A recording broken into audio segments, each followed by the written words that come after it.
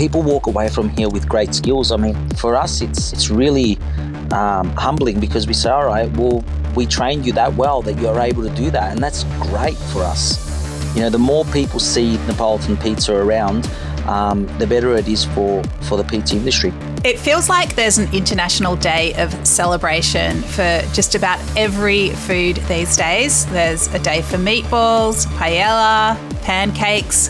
I even saw something about a day devoted to pisco sour. Some of these days seem a little bit of a stretch, but I actually can get around World Pizza Day, which is upon us.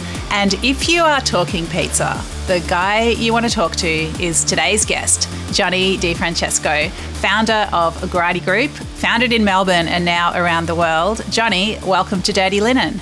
Oh, thanks, Danny. Nice to be chatting with you after so long.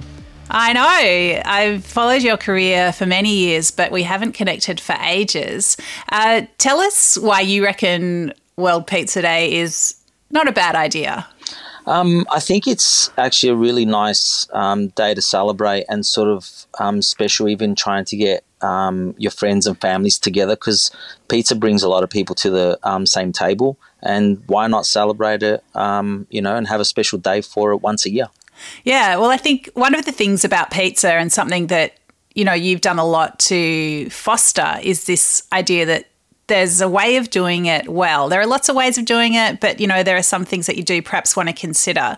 I mean, tell us about why you've gone so deep into pizza. Why have you become obsessed with it? Look, I became obsessed with it when I was probably around 20 years old, and it was more the fact because what I was seeing that was happening around, especially here in Melbourne, was that pizza was seen as a fast food and just a quick product to eat. And I wanted to break that cycle and really elevate, the recognition of pizza, because people think it's just a simple product to make, but it actually isn't. There's so much effort that goes into making this product very high quality, and that was my interest, and that was where I started doing a lot of research and traveling overseas and really understanding the difference between what we were receiving here in Australia and what was actually being received in Europe, especially in Italy and Naples. Yeah, well, I mean, your pizza was even acknowledged by Italians as the best pizza in the world. I mean, that's quite extraordinary. What does make a great pizza, in your opinion? Time. This is where a lot of people probably don't understand, but it actually takes a lot of time. I'm not just talking about 24 hours. I'm talking 48 hours up to 60 hours. It's all about the timing. It's all about understanding, how the dough reacts, and it all starts from that. It all starts also from the flour that you're using, and that's really important. I think, in Australia, we've got great ingredients. We really pride ourselves on it. We've certainly come a long way in valuing produce that's grown here. And yet there is also this idea that to make a real pizza, the ingredients have to come from Italy. Where do you stand on that, and how do you balance those competing passions? This is a great question, and where I stand on it is, yes, here in Australia we have amazing produce. We've got really good fresh produce. Undoubtedly, probably some of the best in the world. But funny enough, when you look at Australian wheat, we have some of the best grown wheat in the world. But when you have a look at the flour that's been milled in Australia, we've concentrated a lot on the bakery industry. So I always tell people we've got probably some of the best flour to make bread with. But when it comes to pizza, you'll find that a lot of the flour actually comes from Australia. So it's sort of really intriguing that we send the wheat over to Italy, then they mill it in a specific way to make, a 00 flour. And then we're bringing it back to Australia to make pizza with. And this happens with a lot of product. I find tomato. I mean, we're starting to grow some amazing tomato here in Australia. I mean, I was just talking to a producer not long ago, a couple of weeks ago, and he's going to send me some samples just to have a look at. You know, there's a fine line on what we use for our pizza or making our pizza, but for me, the essential parts is the flour, the oil, and the mozzarella is really, really important for me. The rest of it, you know, if we're talking about cured meats, we've got amazing cured meats here in Australia. Yes, a lot of prosciutto comes from Italy because it has, you know, a sort of different method on how they make it, and sort of the meats are grown differently. But yeah, it's a really interesting topic. I think we're getting better, but I think we're still a little bit far off when it comes to the specific ingredients that we require. That is so interesting. I mean, you're making a lot of pizza. Can't you just mill it here? It's really difficult. The milling process is what we fall short on here in Australia when it comes to making pizza flour.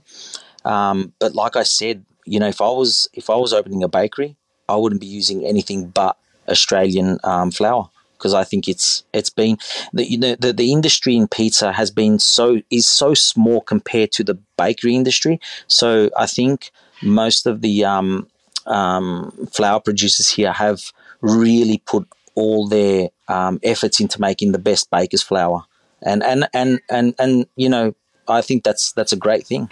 Yeah, it's interesting. It's I feel like you should have a mill, and you can yes do that next. Can you? I wish. Johnny, I want to talk about the business journey in a minute, because I think it's really extraordinary what you continue to build with your business. But I would like to ask you about a specific pizza. It's the one that has, what is it, 1 million different types of cheese? Yeah, 154. 154 different types of cheese. Now, I've had this pizza. I had it at your the restaurant in Mildura not that long ago, and I have to say I couldn't discern all 154 varieties. But tell me about this pizza. What inspired it, and what's it like? So what inspired this pizza goes back probably about 5 years ago, 6 years ago. I was approached by the people that produced the movie the Ninja Turtles, and in that scene there's a part where Master Splinter says, you know, the 99 cheese pizza, or the 99 formaggi, as they say in the movie. And so they contacted me and said, are you able to reproduce a pizza like this? And I thought, oh yeah, I'll try, no problem, let's try it. So that's how it started. I did a 99 cheese pizza first. I then saw that someone in, I think it was America, credited me and said, I wanted to beat the 99 cheese pizza, so I made 101 cheese pizza. And then I was talking to my team, and I said, no, we can't have this. We need to smash this out of the park. Let's go for 160. And so I just started calling every cheese supplier in Australia, and we were able to get 160 different cheeses. But then what happened was we had to get somebody to authenticate or authorize each cheese that they were different. And we found that 6 cheeses were too similar, so they were sort of disqualified. And I pretty much grated 1 gram of cheese of every type, and made a pizza that had 154 grams of different cheeses. That's great. And do you stand by it as a pizza? Look, it's one of those. I mean, I've always said that it's a bit of a gimmick, but it, like you had it. It still tastes actually quite good. It's not a pizza that's sort of overwhelming and you think, oh no, I can't have it. You know, it's still, you're never gonna distinguish the whole 154 different cheeses. It's impossible. But what we do now to simplify is we combine all the cheeses together, or else, you know, to start adding a gram of cheese on every pizza during service, we would be there for hours. For sure. Yeah, no, I enjoyed it. I mean, it does, you do order it because it's a gimmick, but then it's still an enjoyable eating experience. And I guess, food with a story, or, food that has other things going on apart from its culinary qualities, that's a big part of dining. So, I reckon it's all good. So, Johnny, let's talk about the business. Tell us about the span of Gradi Group. So we've expanded now into 7 locations across Australia. And the latest one was the one that you visited in Mildura, which has become one of my favourite places. I just absolutely love the fit out, and I love that we've combined, or added a few of a bit of Mildura into that fit out. We also have restaurants in the US. We're about to open up a second one, Danny, in probably about 4 months. So we just keep on expanding to where we think there's a market for it, and where people love pizza. And when we start looking across the globe, we think, okay, well, there's not many places that don't like pizza. So there's a big choice and a big sort of expansion. The expansion is like quite extensive if you really look into it. What motivates you? I mean, is it the challenge? Is it the money? Is it just growing as a business person? What makes you want to open more restaurants? Yeah, if it was all about the money, honestly, I wouldn't open more than one restaurant. I'd probably make more money opening one restaurant and just concentrating on that one. I just love the fact of seeing a brand that's come from Melbourne, and making an international product and able to go into different markets around the world and seeing people actually enjoy it and appreciate it. I think that's been my motivation, and I also love the challenge. I mean, if someone says to me, "You can't do this," it's probably the worst thing that you can ever say to me, because I would just go to the end of the earth just to try and achieve it for myself, not to prove to anyone that I can do it, but it's actually a personal achievement for me. But it also, I see the joy on our staff's face, that when we're doing something different and we're going into other countries, the team seeing that they're part of something that is in a growth stage. And honestly, I look at it, we're still in infancy growth stage. We're not anywhere near where we'd want to be, with the brand. But yeah, it's just, like I said, for me, it's a personal achievement. I grew up in Brunswick. I mean, it's just nice to see someone from a suburb that has taken something local internationally. Well, is it actually true that your origin story, that you made your first pizzas to make a bit of pocket money to buy some sneakers? That is 100% true, yep. I was 12 years old. I love that. That must be a great story to share with your staff. Yeah. People don't actually believe it when I tell them, and one thing I do regret, I wish I still had those pair of sneakers. I really do. Yeah, that would be great to frame and put up in the first shop, or maybe the 20th shop. Yeah.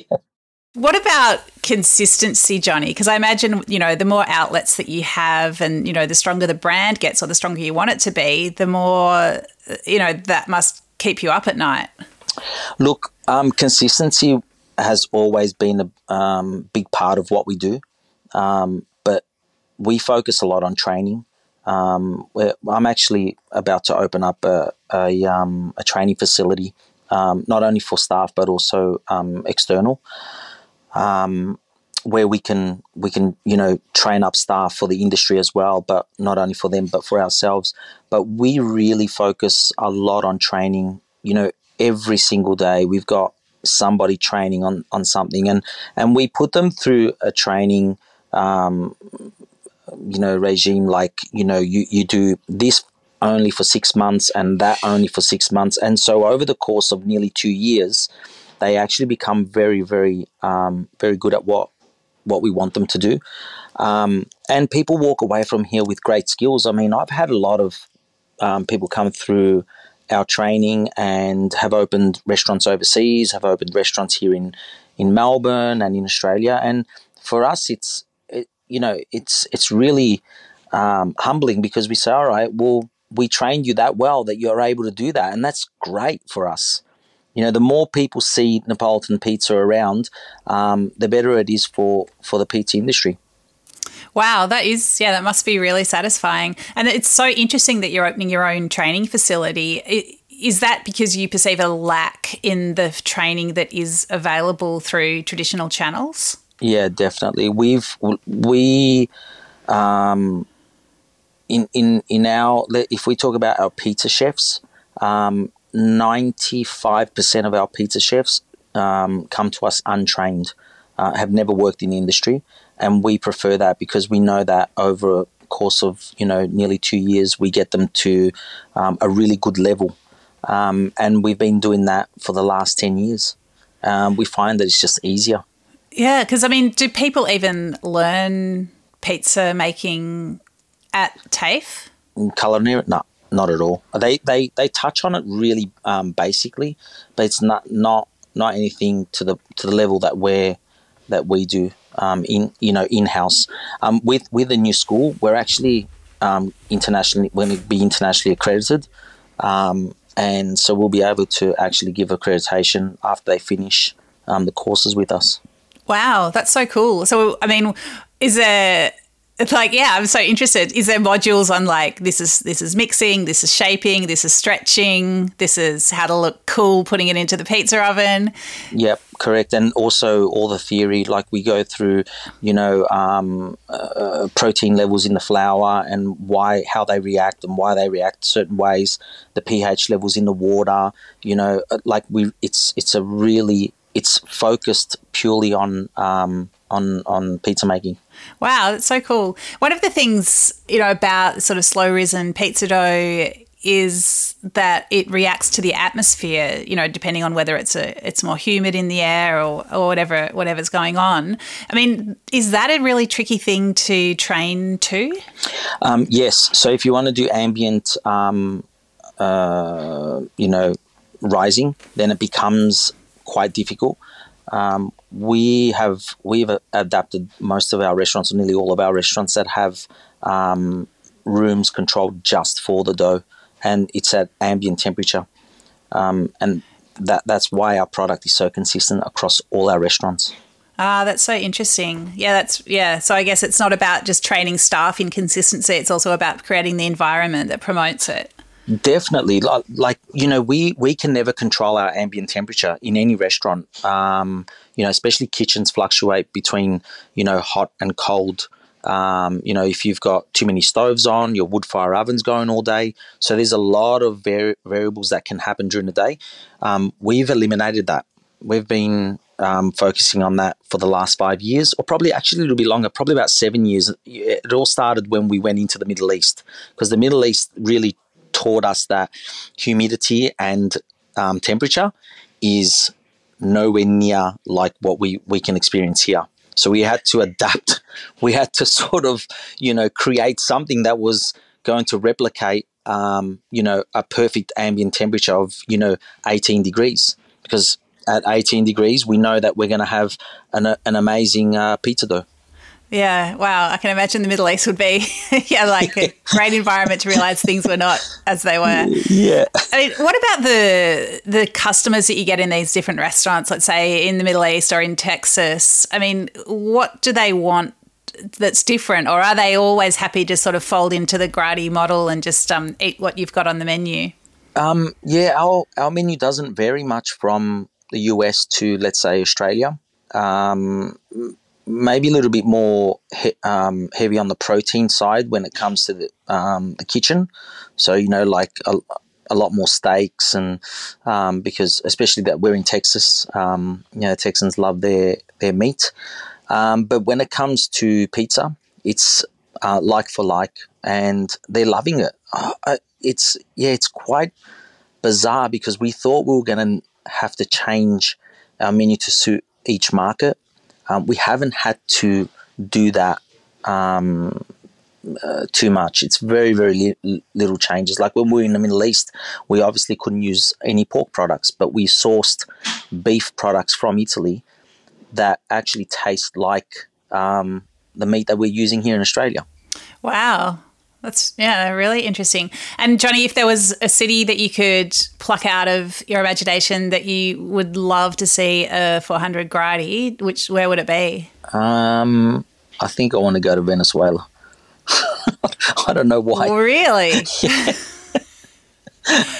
Wow, that is a really interesting choice. Yeah. I would not have picked that in 100 guesses. Yeah. Why Venezuela? I don't know. I'm just intrigued. It's like, I think it's a country that most people don't think about going to, and I like doing things that most people don't think something can actually work. I mean, I always joke about, we're going to have the first pizzeria on Mars, right? But I always throw it out there, and people laugh at me about it. But I say to people, if you don't put it out there, then it's never going to happen.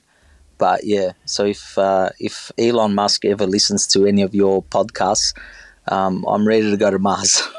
Well, he hasn't given me a blue tick, so I'm not sure if he's all about the podcast, but I reckon it's probably about to happen. I reckon it will, yeah.